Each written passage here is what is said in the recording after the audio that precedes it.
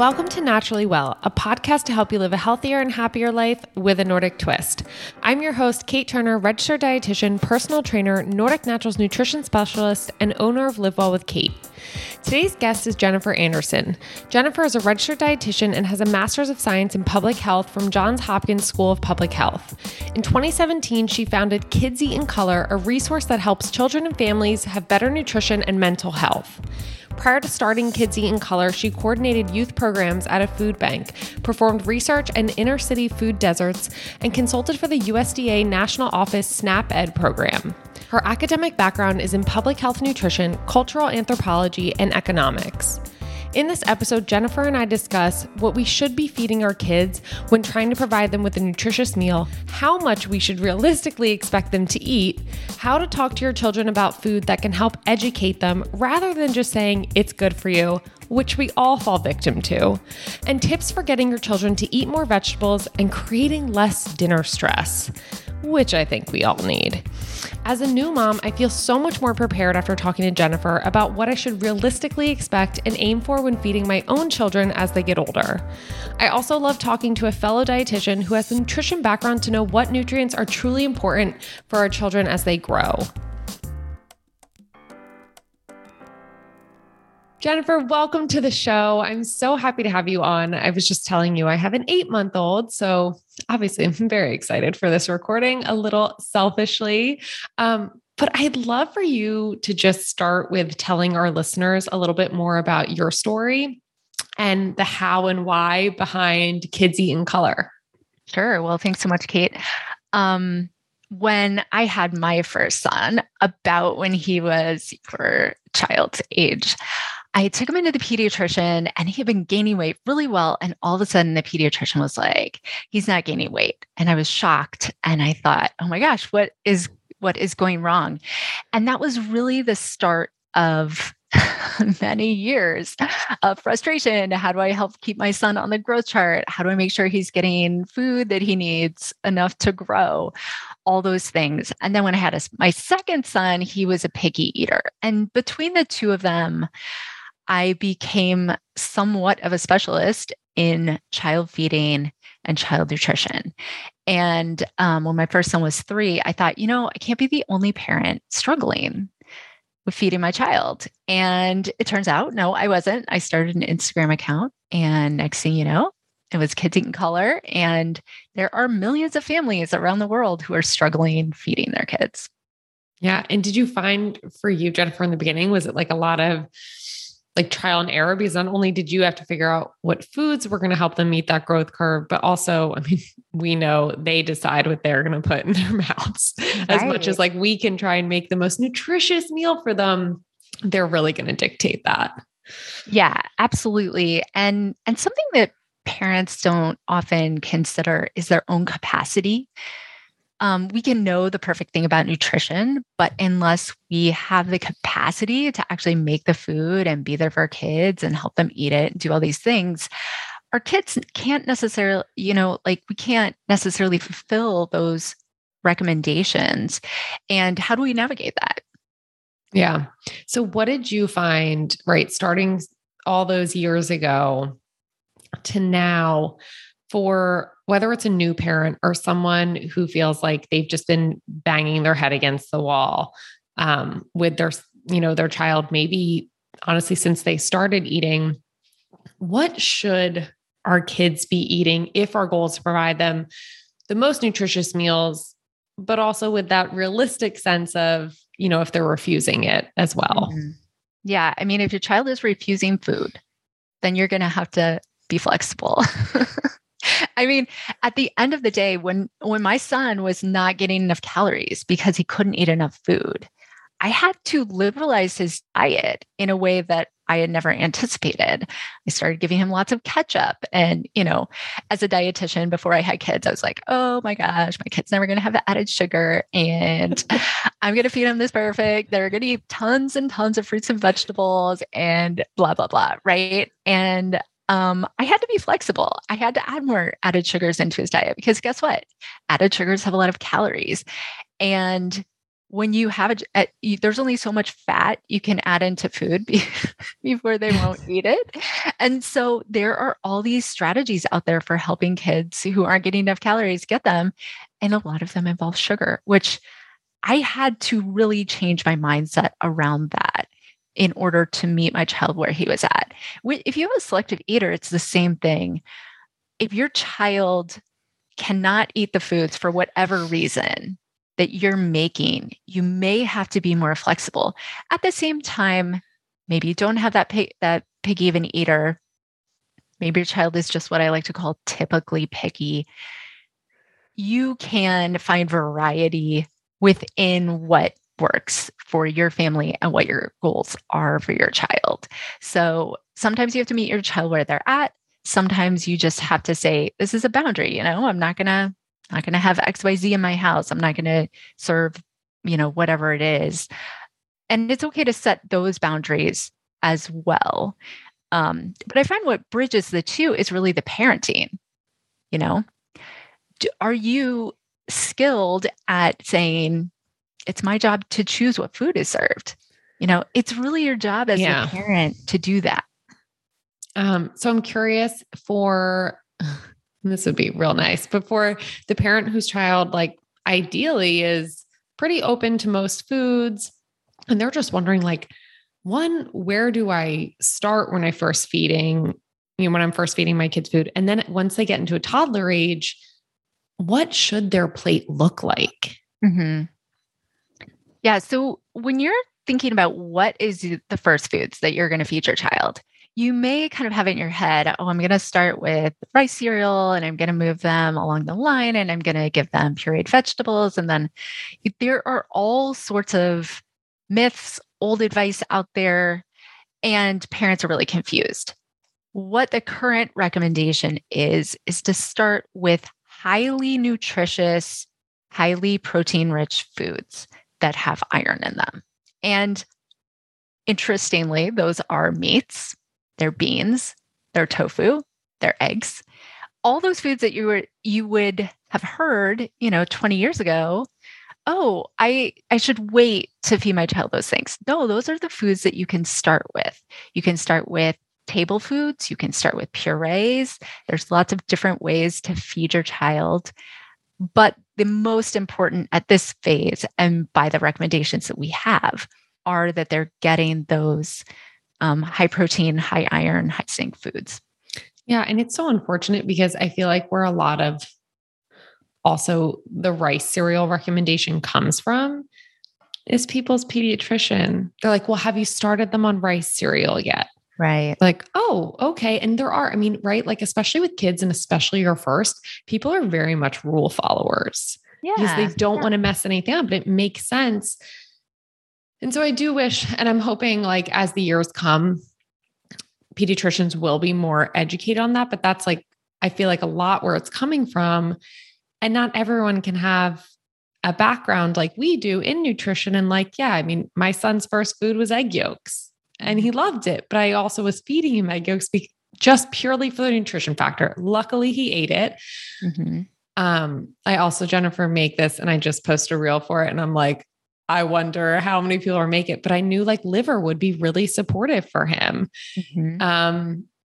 But you were saying, the capacity and who's going to have the time, which in reality, it doesn't take that long, but it is you have to go to the store, you have to buy the liver, and I'll add sweet potato and a vegetable in it. And then you have to cook it and then put it on a blender. And I make a ton so I can freeze it. And I'd only have to do it every couple months. But if I didn't have my background in nutrition, I would have no idea that the possibility of giving him liver, or even that a meat could puree down that much. Because I see that's a big disconnect too. Wait, how am I supposed to give him meat if I'm giving him purees and I'm not doing, baby-led weaning right now, or it's just not safe for him to have pieces of chicken yet or things like that. And it's you can puree it down, just add a little stock. And if you want to make it even easier on yourself, make it, a little complete meal and add that veggie in. And if you want to add some starch, but it's really hard to just know on your own where to start. And I was even, it was so daunting thinking about having on top of everything, especially, I mean, I feel like I always say this, I feel like postpartum is your first year or two. Yeah. But on top of it, having to then make food, and you have this weight on your chest of like, it has to be good for my baby. But it's really tough to navigate. And one thing I love that you talk about is going from maybe your baby is eating a lot of food, but then once they get in toddlerhood, it can actually, their plate can be a much smaller in their amount of food. So can you talk a little bit about that and that transition? Babies triple in size in their first year. That's a lot. I mean, if you think about if you grew, 3 times your current size, that would be a lot. So then they go down to a couple inches, right? So this is a huge disconnect. It takes a lot of energy to go from I'm very small to I'm very large in a year. And, a lot of that is coming from breast milk or formula. But as they get older, they're just they may or may not need as much food as they had. Lots of babies do continue to eat, or toddlers. I think of them all as babies at this point. But lots of toddlers continue to have that need for about the same amount of food, but lots of them do not. And you are going to be, as a parent, especially a first-time parent, or if you had a first child who didn't have a decrease in appetite, and now you do have one, you will feel your chest constrict when you see your child eat one bite of food for a meal. And you're going to wonder, what's wrong? Is my child sick? Do they, is there something going on? Of course, if you have a concern, talking to your pediatrician can be a good starting place. But it can also be totally normal. In more instances than not, it is going to be totally normal, and you've entered into a new phase. Sometimes I have parents say, when is this phase going to end? And it's not. This is your new normal. This is the new reality. It is your job now to adjust yourself and to say, okay, my child is going to decide how much they're going to eat. And sometimes that's going to be uncomfortable for me. And sometimes I'm going to be really excited, but it's their win when they decide to eat a lot or a little. It's my job. It's my win when I put the food on the table or the high chair tray.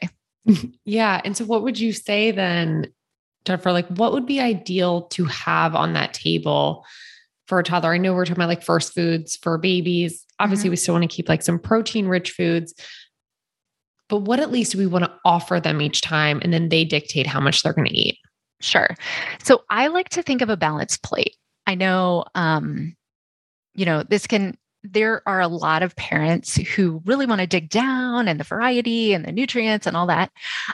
Some parents want to do that. That is totally fine. There's nothing wrong with that. But for most parents, I find they're like, I have a job, I have a baby, I have a dog, I have a place that a bathroom to clean. I have this, this life. And now I've got a baby and I'm supposed to feed her. Now I got a toddler. I'm trying to keep him from running into the street. Like I don't have a second, right?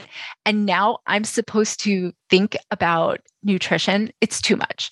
So I like to have just a little formula in my mind. I want to have a protein food. I want to have what I call an energy food. Of course, all food has energy, but a grain or a starchy vegetable. And then I want to have some color. I think what I think of as an ideal, which is not everybody's world that they're living in, is, a fruit and a vegetable at every meal and snack. For toddlers, every eating opportunity is a meal. They might eat one bite of food at dinner. So you're going to want to serve a meal at breakfast. They might eat one bite at breakfast, but then they're hungry for their morning snack. So you want to think of all meals and snacks as eating opportunities. Then you want to see that protein food. You want to see that those fruits and vegetables, and then you want to see those starchy foods. And then I also like to remind parents that little kids, like the little babies and kids, they need fat. They really need fat. It's so important. So add that oil, add that butter, whatever add that nut butter, of course, thinly spread or, mixed into something. But add those oils, add that fat because your child needs it. They need the energy. They need it for their brain development, all those things.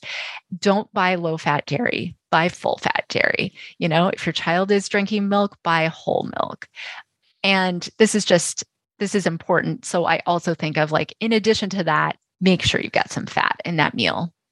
Yeah, no, we've been big proponents of, I'll mix coconut oil into, actually this morning, he just had sweet potatoes. And it's so funny because we're making certain foods for him and we're like, oh, this combination's delicious. Mm-hmm. And then we'll just make a ton for ourselves too. And I'm curious, what's your stance, Jennifer, on making one meal for the whole family? And that's the meal offered right to your children? Or are we making separate meals if they're not liking or eating what's on the table?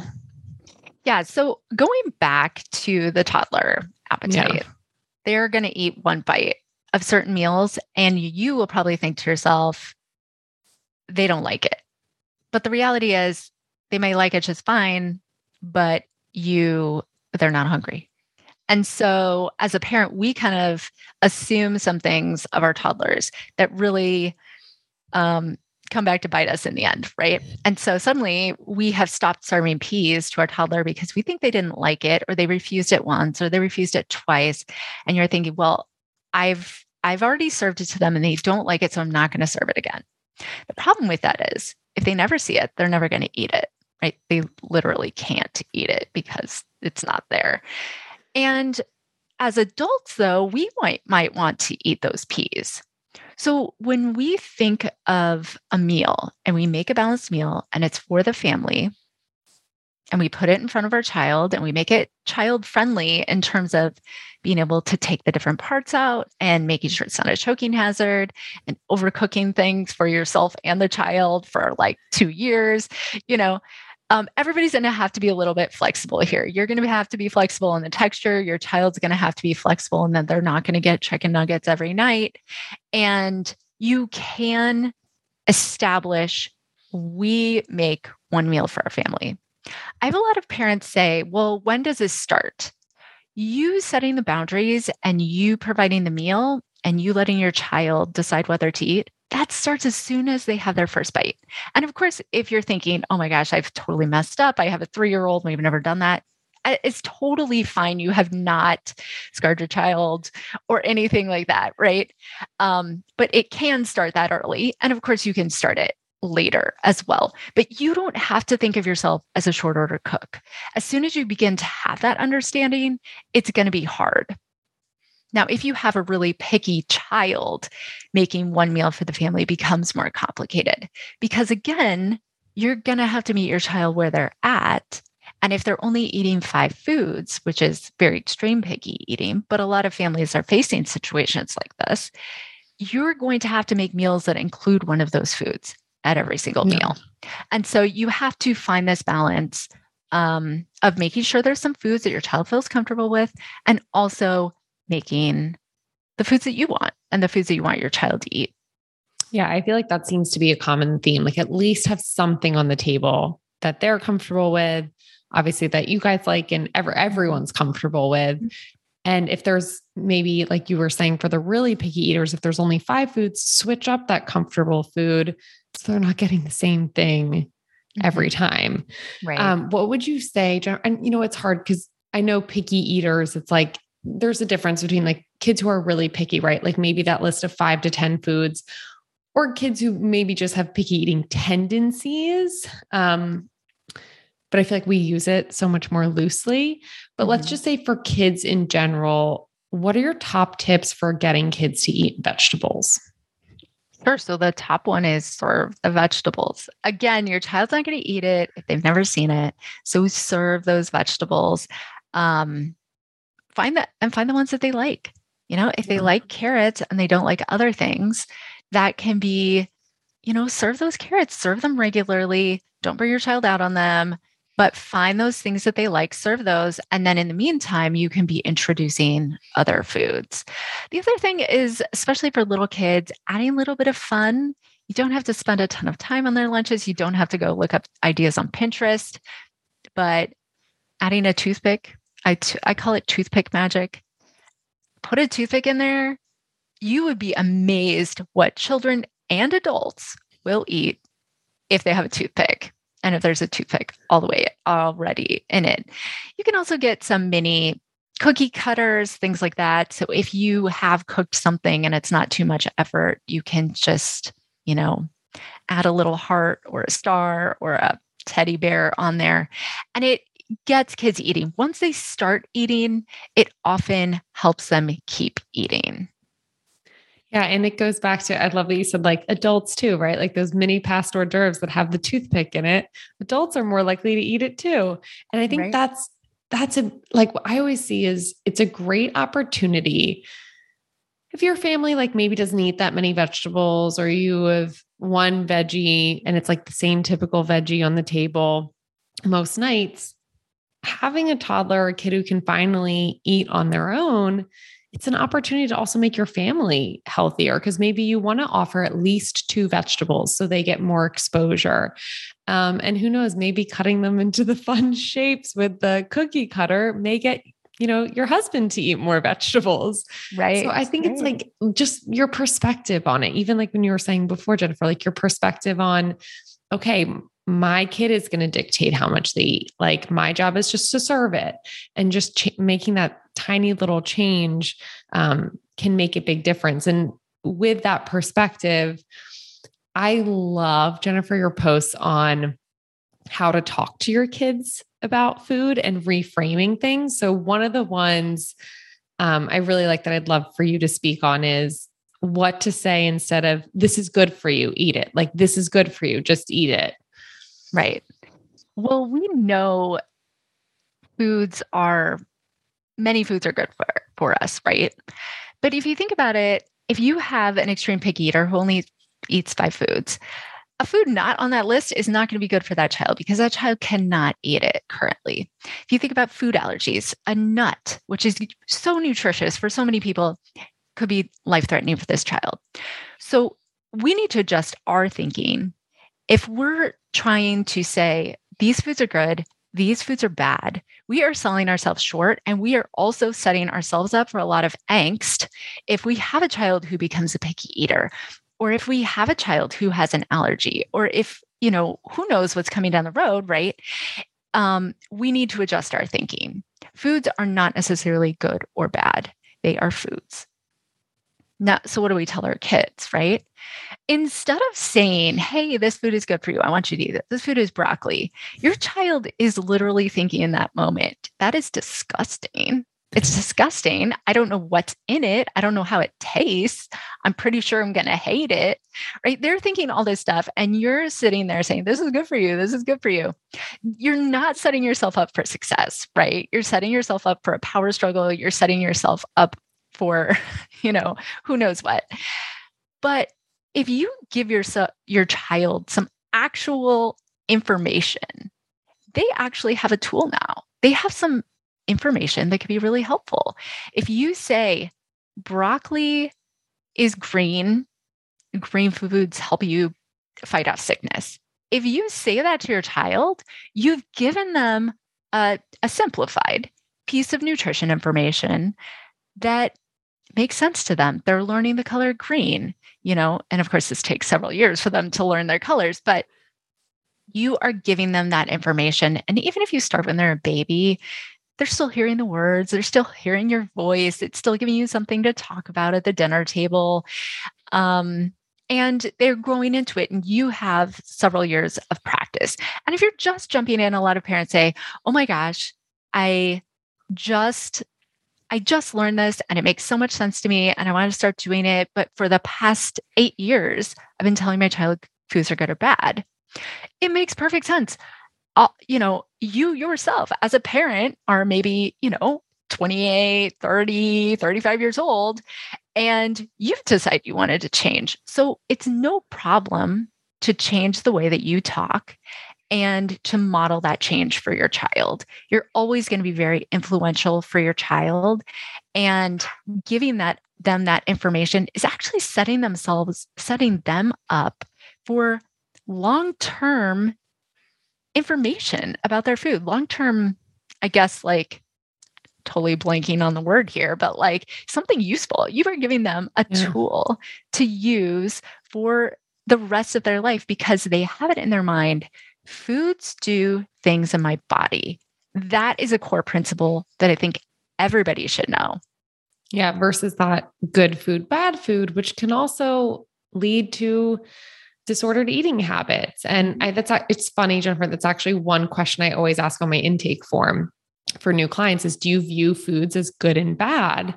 And it creates like a whole other thought about foods versus just knowing like how they're fueling you, what they're doing for you. And that's so empowering. And I often find like, that's what I'm teaching adults, so it's great if you can teach them as kids and they already know that and have it with them. If you're listening to this episode, you're already taking steps to ensure the health of you and your baby. And part of taking care of yourself might be taking a prenatal vitamin. Unfortunately, most prenatal vitamins do not contain sufficient amounts of DHA, an omega-3 fatty acid that is essential during pregnancy and the postpartum period for your baby's brain and nervous system development, and to support a healthy pregnancy, mood, and immunity for mom. Given that pregnant women are advised to limit their consumption of fish, taking a high-quality omega fish oil supplement like Nordic Naturals Prenatal DHA is often the best way to ensure your baby is getting beneficial omega-3s for growth and development. And we didn't forget about our vegan mamas. We offer a vegan prenatal DHA made from sustainable microalgae. Head to Nordic.com and use the code NaturallyWell15 for 15% off one of our prenatal DHAs. I want to go back, Jennifer, do you have any other tips for people just to get their toddlers to eat more veggies? I know one you had, which I loved and I hadn't thought of, was just not mixing them into other foods. Mm-hmm. Yeah. So toddlers, if you think about yourself, you can look at a piece of raw broccoli and a piece of cooked broccoli and a piece of undercooked broccoli. And you know what each of those feel like in your mouth. And you actually have an idea of the taste. If you look at a line of blueberries, as an adult, you're going to eat some and they're going to be delightful, and you're going to eat others and they're going to be really sour. But as the adult, you're thinking, oh, I know that it's worth those delicious ones for me to eat the whole line of 10. Your child doesn't know this. Your child doesn't know this at all. They have very little life experience. And so for them to put broccoli in their mouth, they don't know how to predict what it's going to taste like, what it's going to smell like, what it's going to feel like. The same of a mixed dish. Some of it feels soft, some of it feels crunchy, some of it feels slimy. It can be very challenging for a toddler, for an older child, especially for picky kids, to eat a mixed dish. Of course, if you have a child who loves mixed dishes, great. Keep on serving those as much as you can. Yeah. But if you have a child who suddenly is like, I don't want a mixed dish, that's why they just are having trouble with their sensory system, just making sense of what's happening in their mouth, Like if you eat a piece of crunchy toast, it's just going to be crunchy. But if it's like toast with peanut butter and jelly and hemp seeds or, whatever your topping of the day is, that's going to be a little bit more stressful to them because they just don't know what's coming down the pike. So serving foods deconstructed is a classic thing that I teach. And then also making sure they're soft, making sure they have some fat on them, adding that oil, adding that butter, adding that cheese, like whatever your topping is that you like. All those things help toddlers eat foods. And also, and I always forget to mention this because it is so like ingrained in me, is showing your child what it looks like to eat these foods. You modeling is hands down the most effective intervention for a toddler eating. They're going to watch you eating that broccoli. They may not eat it for a year, but they're going to watch you eat that broccoli every time you eat broccoli in front of them. And that is going to have an effect. on them and their brain and their willingness to eventually try it. Do you find then, Jennifer, that's really important and right, like we have to be realistic. Most people are like coming home from work and there's a lot going on and maybe parents aren't ready to eat at 5:30 or 6. But I think that's where sometimes not having those family dinners, you miss out on the modeling. Like you can model in other ways, right? Or after. But that's one thing I've noticed in being at certain people's houses where I see like the kids eat before, they don't get the opportunity to watch their parents eat those fruits and vegetables or try that chicken or, you know what I mean? Mm-hmm. Yeah. I think a lot of us kind of get hung up on the family dinner. Like we hear so much about the family dinner. If you can do a family dinner, that's great. It's hard. Last night, my family and I did not have a family dinner because my husband was with my son at soccer practice. And for some reason, they love it to go 45 minutes late. And then, I'm eating with my 6-year-old, except I sat him down at the table 5 minutes before I was ready and he like plowed through his dinner by the time I got there. And so it was chaos. Nobody saw anybody else eat, but you know what? It's okay. It's totally okay. And if family dinners don't work for you, it doesn't mean that you can't model eating these foods. You can model eating them at breakfast on the weekends. Yeah. You can model them eating a snack. You can model them eating lunch on Saturday. Whatever works for your family, take advantage of that. You don't have to do some sort of, what people think of as the ideal in order to do a great job. That's what there's so much stress around it. And even hearing, right? Like you hear all these recommendations everywhere and what you should be doing. Mm-hmm. Are there any other tips for like just lessening the stress around dinner time? Like if you're like getting home from work, you're dropping your bags and then it's immediately like, okay, got to get the kids' meal on.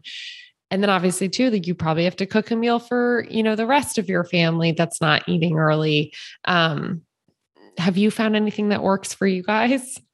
Sure. So I think there's several kinds of stress, right? So there's the stress of cooking, and then there's the stress of the meal itself. Yep. There's the water that's been tipped over. And I know your child is probably, I don't know if they're quite at this phase yet, but there's a lot of water spilling. There's water spilling here. Yeah. Yeah. So and that is just a part of the meal for many years. And you just have to get to this phase where you're like, okay, water spills at our dinner table or water spills at our breakfast table. That's just part of the meal. So I'm going to bring the paper towels to the meal because that's what we need. So there is the stress of the meal itself. And then there's the stress of making the meal. If you could do like food prep on the weekends, that's awesome. That's kind of a classic, hey, solve all your weekday problems by doing food prep on the weekends. I could never fit that in because I was like, I could do food prep or I could hang out with my children. I'm a full-time working mom, working outside the house, right? And I can't. So, it very rarely have I ever done food prep on the weekends other than making like one thing. And so I think having a system, having, a rotation of things that you can do kind of quickly on your busy days, all these things can help. And I actually wrote a meal plan for myself, and we actually had that on our website. But I think what is so key is finding what does work for your family, what you can do quickly, and sticking with that. A lot of times people say, oh, I can just go out and get food. And my family falls into this as well. Even though we've had kids for 8 years, my husband will be like, hey, dinner's not made. It's dinner time. Let's, go grab something from Chipotle or whatever. Yeah. And I was thinking to myself, this is 45 minutes. He's going to go there. It's going to take 15 minutes. He's going to come back. Everybody's going to be overly hungry. So we think, or even if you do fast food and you have to drive to the place, you have to drive through the thing, you have to order, you have to get home, you have to get the kids in and out of the car, which in and of itself, it can be, a thing. And so it's not always faster, my ideal fast food is scrambled eggs. And breakfast for dinner. Yep.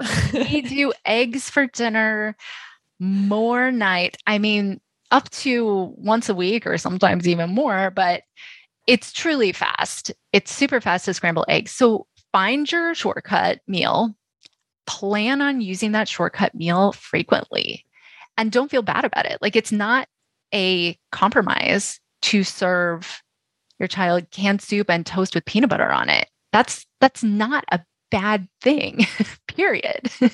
It is great. It's good. You fed your family, you met your family where they were at, and then you can move on and you can serve whatever you want the next day. So I think so much of it is our expectations and these sort of public health recommendations that we've heard.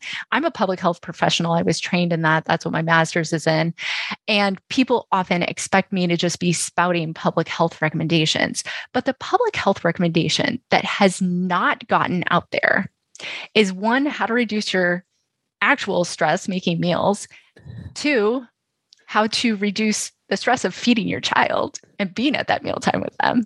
And three, how to reduce the stress of so many public health recommendations that you cannot not possibly live out, because there's so many and some of them are in conflict with each other. Yeah, there's no reality there. Get enough sleep, get enough exercise, always eat dinner with your child, make sure you have enough money to pay the rent. Always pay your rent. I mean, there's so many things, and you just can't do them all. And so we've kind of dumped judgment on the parents all around the world and not given them any help to reduce these stresses, so we can find ways to reduce our stress, cooking sometimes. And, maybe that is going out to eat or doing whatever you need to do.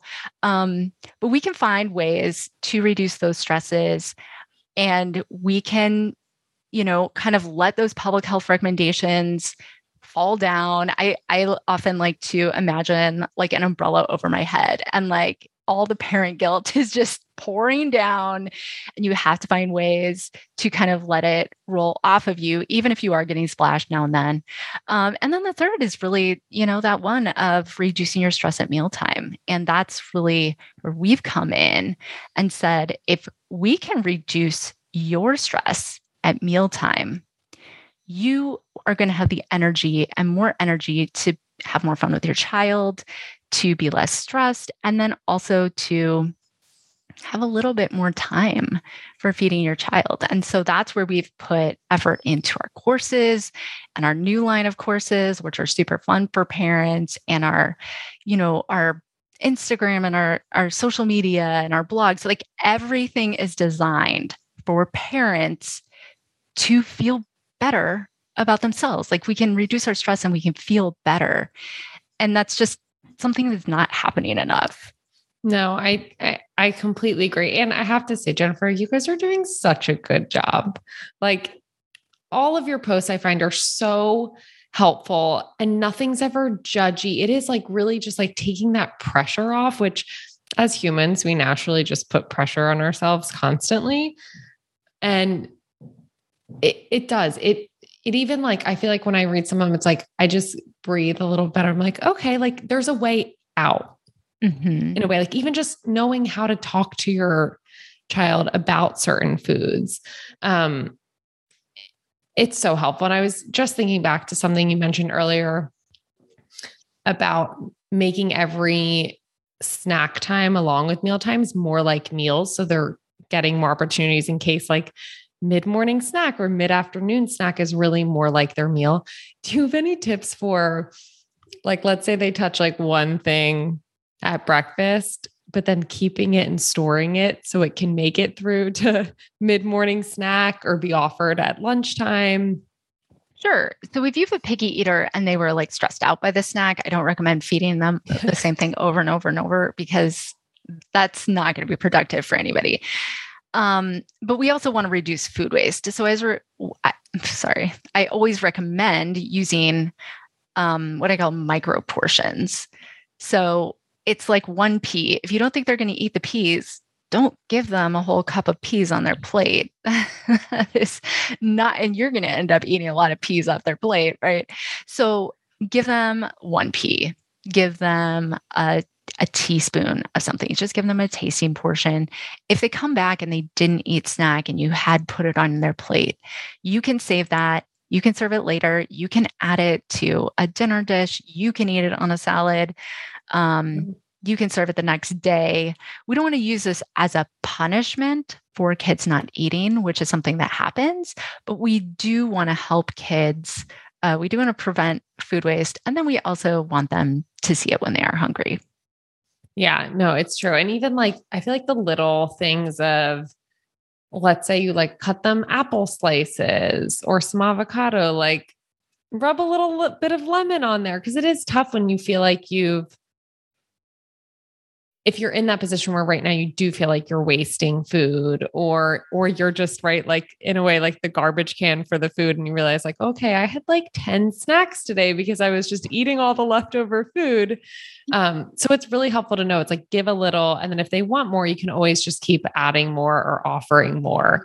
Do you have any recommendations, Jennifer, for if a kid's going to school or daycare, how to like pack a meal or snack so it is similarly reflected? Sure.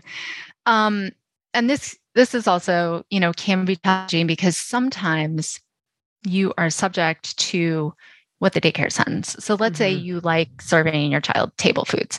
For example, we fed our kids a lot of table foods because that was like super easy. Although we didn't use any sort of like method or anything like that. I'm not a fan of like feeding rules. So that was like not a fit for me. So, if I could just give my child some of our meal, that was ideal. And often dinner leftovers can make a great meal for a toddler the next day. They don't know what a dinner food is. They don't know what a lunch food is. They are new to the world after all. And so you get to tell them, hey, leftover chicken, that's breakfast food. So that is a shortcut. You cooked once for dinner. You're having the leftovers for lunch. Also, your child is having leftovers for their daycare lunch. Now, if you have a daycare and they're like, everything has to be pureed, or I only serve the food in the daycare and I make it, then hey, you have your answer right there. I don't understand why the food mill or like the baby food grinder has gone out of like the public eye. Because if you've ever seen a grinder or a food mill, you put some food in it and you grind it up and you've got like a textured puree. That's often great for daycare. These things are inexpensive and they're super convenient. You can stick them in the diaper bag, go absolutely anywhere you want. And if your kid can't eat the food, you just grind it up there at the table and then they have something. But you can do the same thing. You made dinner, throw it through the food mill. Before daycare, you put a little container. My big issue was like the containers. I hate washing dishes. And so there were so many containers, all these containers, like 10 containers from the day, these little dishes and Tupperwares and lids and like all this stuff. And I was actually complaining to a coworker of mine at the time. And she said, oh, we don't do containers. We do bentos. And I was like, what is a bento? And so she is like, oh, it's just a container with dividers. And so I go back to my desk. I'm like, what is a bento? What does that look like? And I see this whole world of bentos where, and the tradition is, from the Japanese culture. And of course, they have this incredible culture around that. And kind of the idea has gone all over the world for obvious reasons, because it's so smart. You only have one container to wash and it's got, little dividers in it. So we actually transitioned to that. Here's the food. One dish.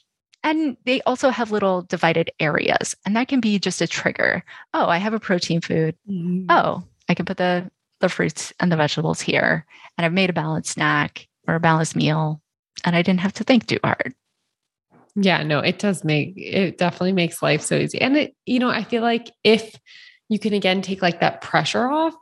It can also be fun to like put, to think about what you're going to put in each little container. And if you have the time and you want to use that cookie cutter really quick, you can try to, it's like that perspective of just making it fun for yourself and feeling good that like you're doing it for your child, like that has to feel good, especially if, you have a stressful job and the rest of your day is a lot of stress. It's like taking that time, whether it's the night before or the morning of, and just reflecting that like you're preparing a meal for your child and like you should feel really good about that. I wanted, Jennifer, switch gears because I know we have to wrap up and just ask you what it's been like for you managing being a mom, working full time and running your own business, and how that's changed over the years. Sure. So, every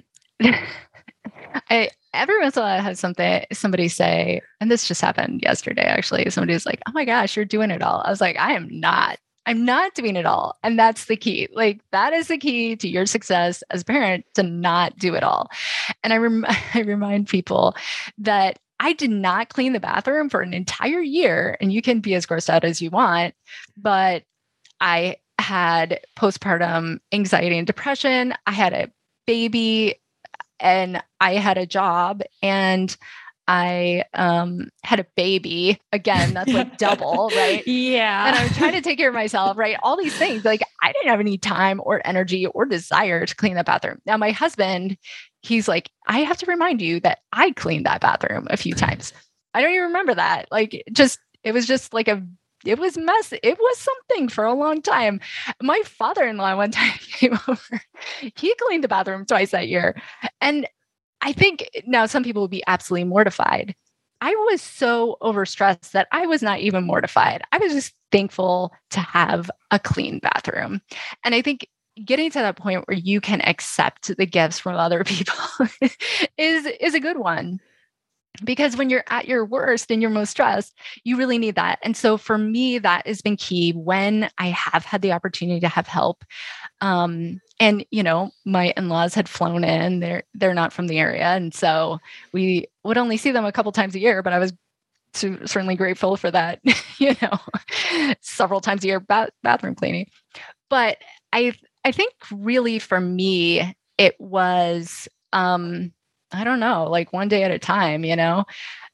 Having the full-time job, that was not an option for us, but also taking advantage of every flexibility. Now, I'm incredibly privileged to have a desk job, right? And I was at the time. This is a privilege that most parents don't have. But if you do have any sort of flexibility in your job, take them up on it. If you can work from home, and that's much more common now, but I was the one who asked, and I was the first person in my office to say, hey, how often can I work from home? And for sure, I am going to do that, because then I didn't have to, drive to the office. So that was part of it. Also, I thinking back, I'm like, oh my gosh, that was so hard. But then also, I didn't have my own business then. I just had a job. Eventually, I kind of added in Instagram, right? I had a 1-year-old, I had a 3-year-old. I started, of course, that wasn't that big of a thing. It was just kind of a hobby. Not that I had a lot of hobby time, but I was already making the cute lunches. I was like, I'll take pictures of these, stick them on Instagram, see what happens. And then it got more complicated because I was doing a lot of Instagram and also working full time.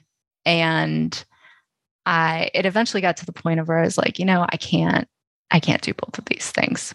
So I worked super hard. My husband finally finished his PhD program. As soon as he did that, I started really kind of ramping up to be able to solve some of my audience's problems that they've been asking for help with. And that came in the form of the meal plan and the picky eating course and that sort of thing. And I got to the point where I was like, okay, I think I can quit my job. And now I was the primary income earner for our family. And I wasn't going to put my kids at risk by following my dream. And so I waited until I had like matched my income and that sort of thing. And then I kind of took the big leap in 2020. Yeah. Didn't know what was coming down the pike. Right. So I quit my job in January, and then, quarantine hit mid-March, and it's been a trip, right? Having the kids home full time. We lived in a 2-bedroom apartment that we had lived in for years and years. And all of a sudden, oh my gosh, Jennifer, we had everybody working from home. We were making it in that 2-bedroom apartment because I had been the only person working from home there. My husband had a job to go to, and my kids, went to daycare and preschool. And we had this little thing going. We were not in the house all together all that often. And then we were all in the house all the time, both my husband and I trying to work. And that was more than we could really handle.